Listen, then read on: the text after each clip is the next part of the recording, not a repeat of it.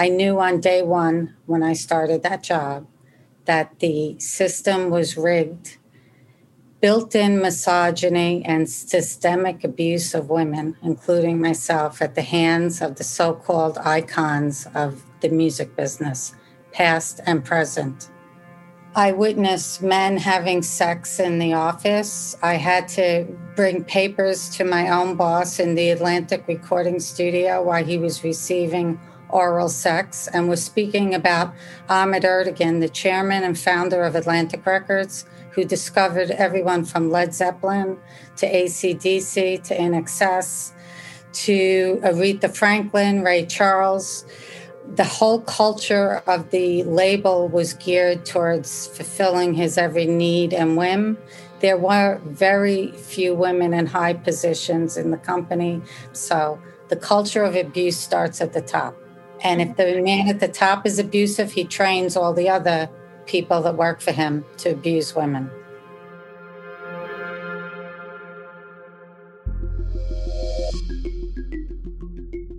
From Schwartz Media and 7am, I'm Ruby Jones, and this is Everybody Knows.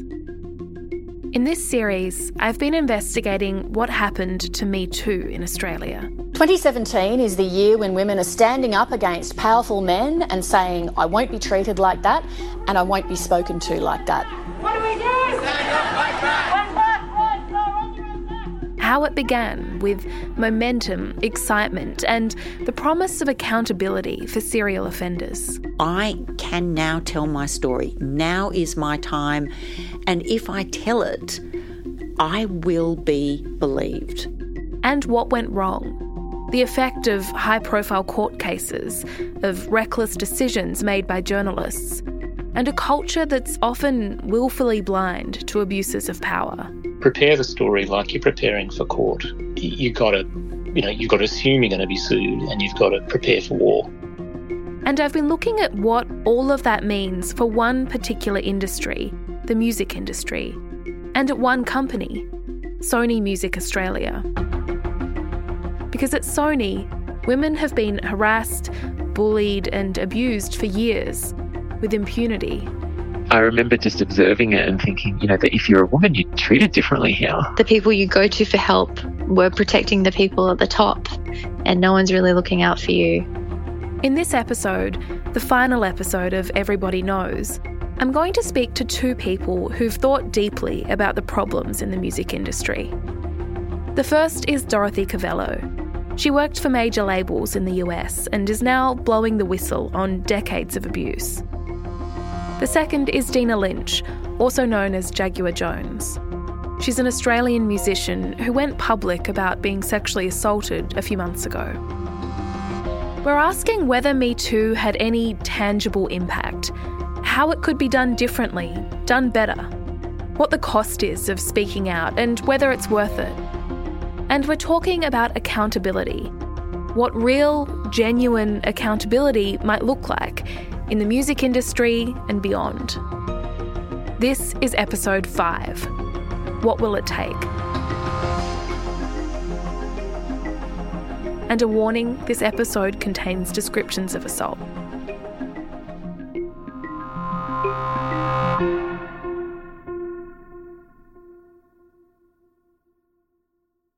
As I've been making this series, I've been thinking a lot about where we're at here in Australia, 4 years on from Me Too. How the stories of abuse that I've been hearing about are still possible, are still happening in 2021. And there's a few things that are clear to me. One is that sexism and corporate ambition go hand in hand. Men, and sometimes women, behave in certain ways in companies to get ahead, to get in with their bosses, to make themselves look better. They also harass others simply because they know that they can. And really, I think there will always be some people who take advantage of others and abuse their power. But it's only certain cultures, certain workplaces that make it clear that those people, they'll be protected. Abuse, harassment and assault only happens to the extent that it has in the music industry because others are complicit and they either enable abuse or they do nothing about it. But doing something is almost impossibly hard. Australia doesn't reward anyone who's outspoken, let alone those who try and talk about abuse. So, what would it take for things to be different?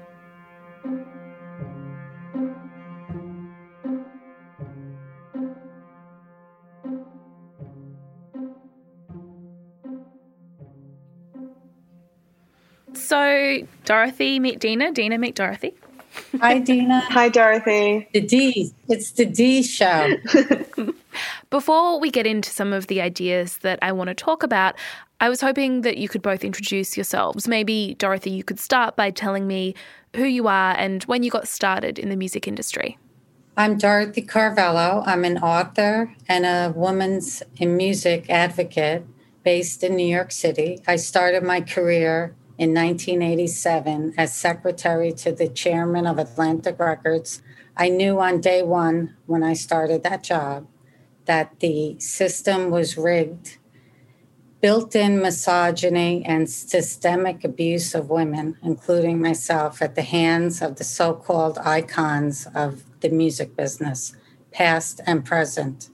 And Dina, can you tell me a bit about how you got started? I didn't grow up doing music at all. It was something that I fell in love with quite late in my life, and it was due to having a need to express and deal with a lot of childhood traumas. And so it's really saved my life.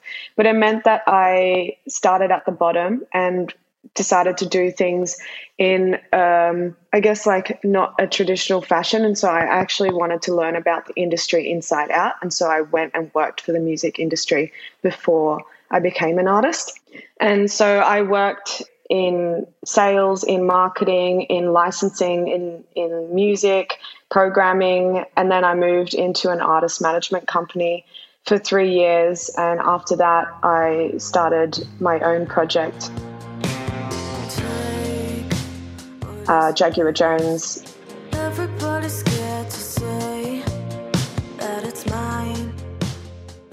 And have been doing that for nearly 3 years. So I feel like I've been able to have a taste of the music industry in all its shades. And was there a gradual process of becoming aware of the types of things that you might come up against, or were there specific things that happened that made you realise that there was this culture of sexism in the music industry?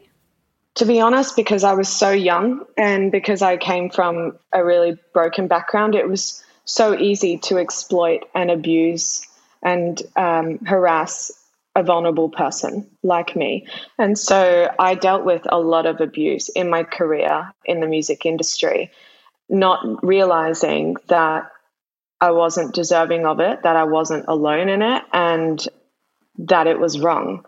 Even if I was lining up for drinks at the bar, one of the producers would come up to me and shove their hand up my shirt, underneath my bra, put their hands. And although I went into speaking up on the project or on national television publicly and very much on my own, pinning me to a pillar so that they could kiss me, I would always say that I wanted to go home. It was dark and they were very strategic about things. I was scared. I had so many threats to my career. I had so much fear, like weighing down on my shoulders, and I still do, but I just carry forward thinking about the change that can happen. And I've heard stories like yours from a lot of women now. I've been kind of looking into this for the past 6 months, and I've heard a lot of stories of abuse, of harassment, of bullying. But there is a lot of fear around talking about any of this stuff publicly. Very few women have. Can you tell me a bit about the decision to speak publicly? I started hearing that these two producers had done similar things to other artists, and that sickened me. I was in a very unique position where I had evidence and I had a police report filed, which allowed me to somewhat speak about it within the very restricting defamation laws of our country. And I'm still not allowed to say who these people are, but I've been able to navigate, speaking about the assault and bullying and abuse of power in our industry in a really delicate, intricate way to be able to kind of fan little fires into big changes that have happened in the last 18 months within our industry. And I feel like it's picking up pace despite how difficult it is to do that in Australia with our laws. What do you think, Dorothy? A woman should be hailed for complaining about sexual harassment. We don't need the kind of, you want to talk about a toxic environment? Atlantic Records, disgusting. I was called cunt, blowjob, pussy. I was held down on the ground while the chairman of the company tried to pull my underwear off in front of 3 senior vice presidents who stood there laughing at me. Every single one of those men is a multimillionaire, if not almost billionaire. So this is a disgrace. So I'm hearing from women, this happened and continually happened over a 30-year career in a corporation. I'm still hearing from 25-year-old women, artists and employees that are going through the same thing. They're being groped. They're being called disgusting names. What makes me so sad and makes me sick to my stomach is when I do get a young woman who had her face held down by an artist in a dog bowl, and the company doesn't want anything to do with it. They want no responsibility. What is it going to take for a woman to die until that gets their attention? Yeah, it's a good question, and I think it goes to the level of frustration that a lot of women feel at not seeing any change happen. And I wonder what your thoughts are, Dina, on what it's like to be a woman in this industry not seeing any real change. I mean, obviously we would look to what's happening in other environments and bring a bit of it back. But the truth is, I think we had to navigate through many different hurdles to even be able to get to the place that we're at now. And that's because we have a complete different legal system in Australia than we do in other countries. When you make a claim and speak the truth over in the US, the onus is on the perpetrator to prove the truth. But in Australia, the onus is on the victim, the speaker, to prove the truth. And when in these situations, most of the time, the speaker of truth, the victim, the survivor, they don't have the resources to be able to win defamation like cases. You know what I mean? Like we don't have the financial resources or the emotional capacity to be able to go through that when speaking the truth is already reliving the trauma. And so it creates this like deafening, silent environment where women are so afraid to speak up about their stories. So obviously we can find motivation and encouragement, but I really think we had to figure out a unique strategy to be able to speak about things. But to be honest, we still haven't really spoken about things.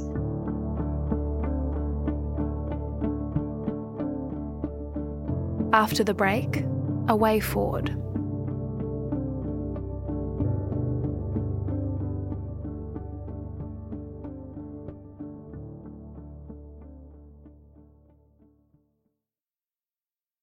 The Every Moment Matters campaign provides accurate, evidence-based information and advice about alcohol, pregnancy and breastfeeding.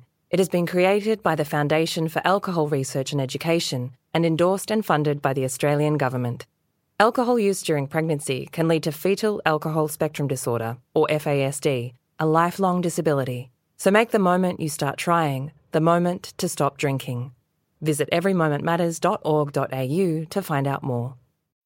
As a 7am listener, you're already familiar with many of the journalists who work for the Saturday Paper. For a limited time, subscribe to Australia's leading independent news source, the Saturday Paper, and you'll receive the Saturday Paper's stainless steel coffee cup, made in collaboration with Fresco, for free. Subscribe from just $2.10 a week. Simply visit thesaturdaypaper.com.au/offer. I want to ask you both about accountability, because it seems to me that we're in this position now where we may be believe women when they say that bad things are happening or have happened to them, but we're still a long way from actual accountability of people who are in positions of power, even acknowledging what has gone wrong. So what are your thoughts on that, Dorothy? Has there been any accountability as far as you can see? The culture of these companies in the corporate offices in charge of all global decisions. Again, we have men who have not only committed sexual harassment, we have men that are covering up claims and NDAing these women, okay? And throwing these women out of the business, many talented women. And that's wrong. And keeping the men and recycling them all over the globe like a priest in the Catholic Church when he's caught abusing children. There's no accountability. Until we get Me Too in the corporate office and the boards of directors are held responsible for these men behaviors, like Harvey Weinstein rotting 25 years in jail for this sexual harassment. Men need to wake up and stop this shit. We went to school. We want to work. We have a right to work. We have a right to have families. We have a right to make money, and we belong in the music business. Yeah, and I think there needs to be some kind of body that allows women to speak up freely about their stories and gather the evidence so that they can implement consequences on these individuals as well if there isn't a corporate structure to protect and, implement these kind of consequences. The hard thing is that we know that there's a problem, but we are yet to fully understand what the problem is because we are silenced. And obviously there's a lot of work that needs to be done to instill accountability, responsibility, and consequence within the music industry. But we're starting to see a little bit of it, which means that these predators are starting to be scared that the power is actually more in the hands of the victims, the survivors, and the women, and that's so different to even just 2 years ago. And based on your own experiences, do you have any advice for people who might be facing the same kinds of situations that you've experienced, whether that's something that's happened in the past or something that's happening right now? This is a question that I've been trying to answer this whole series, but, should women speak up or should they do something else? What is the best option here? Well, my advice is, I listen to Dorothy and I admire her. I admire her strength and her courage. But I feel like I'm still in an environment where I am silenced. I did go on national TV and tell my story. I have, written many articles or spoken to many journalists about my story, but I still am yet to say who my perpetrators are. And I'm allowed to go ahead with one story out of the many that I actually do have. And I know that many women in the music industry have more than one story, but I'm allowed to just kind of touch the surface of one story because I have evidence for it. And so my advice to women, especially if they're in the Australian music industry, is be smart. Understand the laws around you and do things in a really strategic and clever way. Bring people around you, have a support network, gather your evidence, gather your witnesses, gather your evidence, because the more you have of that, the more you are able to speak your truth as freely as possible. I agree. And we have to find two things. Law firms in Australia that are going to help these women speak their truth, and also look into ways to change the law that favors the survivor, because it could take that kind of trauma can take years for somebody to come forward and even talk about. I also really want to add, it really isn't the responsibility of the victims and the survivors to speak up and create change, but somehow it seems to be the only option. And it's so sad. So I really want also the industry to provide support to these women who are so strong to do this, because even when I, have done my bit, I speak now months later with strength, but during the time, like, it was difficult. You are under public scrutiny. You feel like anything can flip at any point, that everyone is wanting to fault you. You know, you're expected to be perfect when you have so much attention around you, and also expected to drag yourself through the trauma and abuse that was already difficult to go through in the first place. Where's the support? Well, thank you so much for speaking to me about all of this. I really appreciate it. Well, thank you so much for having me, and thank you so much, Dina. I loved listening to you. Oh, thank you, Dorothy. I am so inspired by you and hope one day I can speak with the strength that you do and just kind of out people as freely as possible. Like, I just, like the way you were speaking, I was like, fuck, I want to do that. But I can't yet. Well, I plan on coming to Australia as soon as the pandemic, they lift the thing. So I'll create a lot of trouble.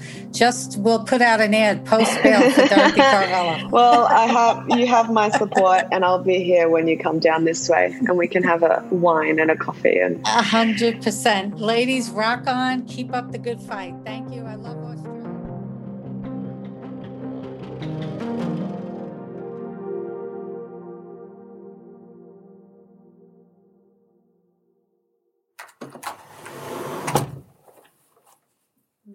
My producer, Ruby, and I, we get to the studio straight after the conversation with Dina and Dorothy. It's the last opportunity that we have to talk through all of this past 6 months of making Everybody Knows. It was really interesting, especially hearing Dina's perspective as someone who has only just recently decided to talk about some of the things that have happened to her and is really kind of taking this on because she feels like someone has to and she can.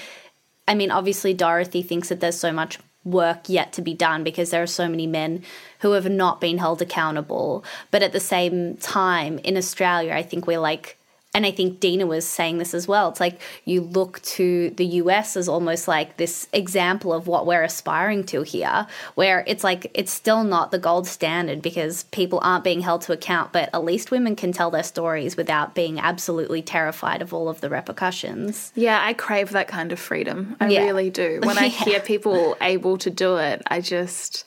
like, imagine being able to do that. Imagine being able to just talk about things that had happened to you and not having to weigh up all of these extremely heavy, difficult consequences or potential consequences for doing that. And also to feel as though you're constantly having to, like, think about, you're like you're not protecting your abuser, but in a way, because of how careful we have to be about naming people here, it's like you almost have this, like, concern for your abuser in a way because it's like you have to think about, you can't name them, or if you choose to name them, it's such a big deal. So you're thinking about all these ways to, like, carefully conceal their identity, which is just such a fucked up thing to have to do.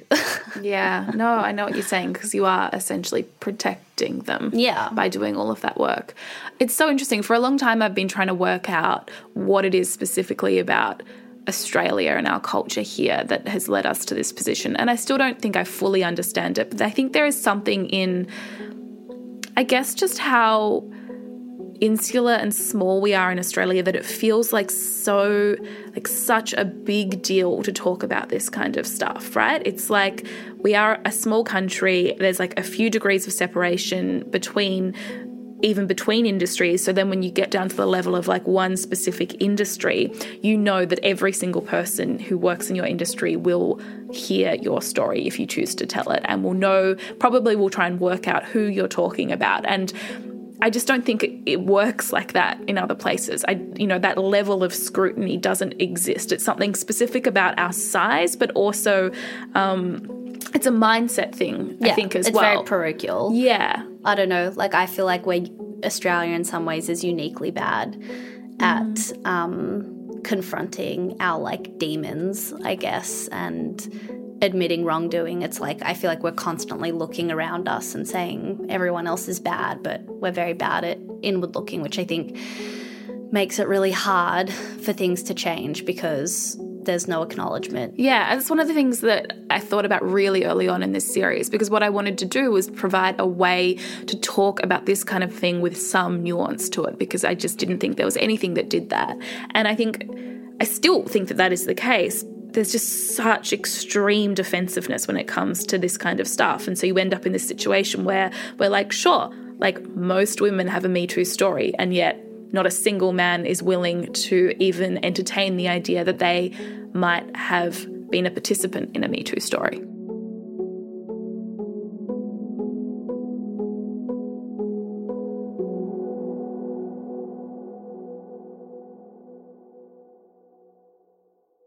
As I'm finishing this series, I get a phone call from a woman called Kate. Can you hear me?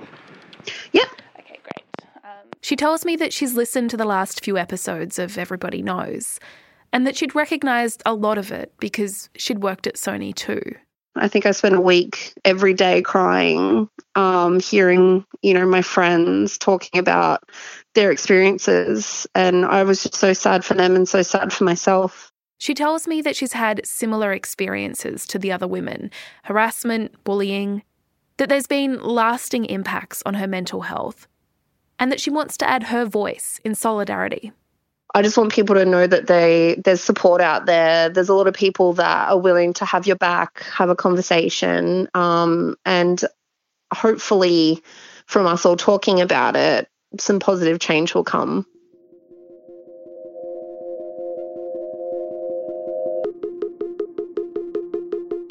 I get the sense that years after leaving Sony, women who have worked there are coming into their own, that they've lost some of their fear, that they're realising that they might have more power than they thought they did back then.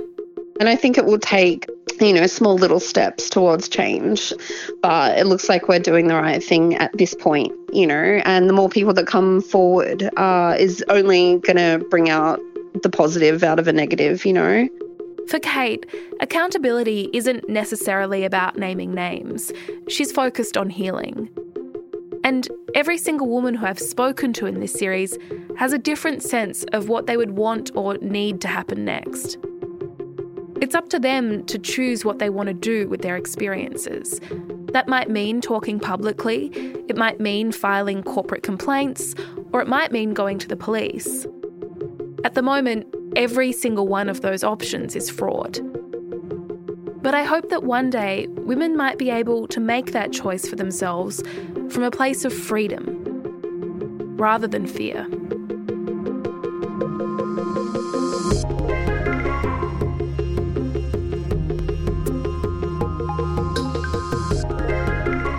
This is the final episode of Everybody Knows. You can listen and share the series by searching for it in your favourite podcast app. Everybody Knows is brought to you by 7am and Schwartz Media.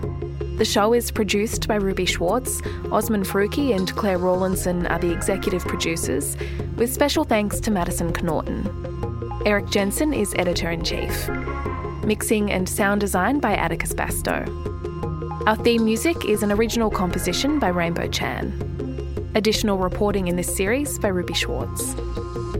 I'm Ruby Jones, and you can hear me every weekday on Schwartz Media's daily news podcast, 7am. You can subscribe wherever you get your podcasts.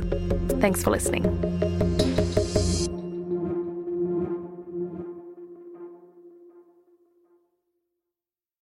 Winnie Dunn has made a career out of helping others find their literary voice, and now it's her turn in the spotlight.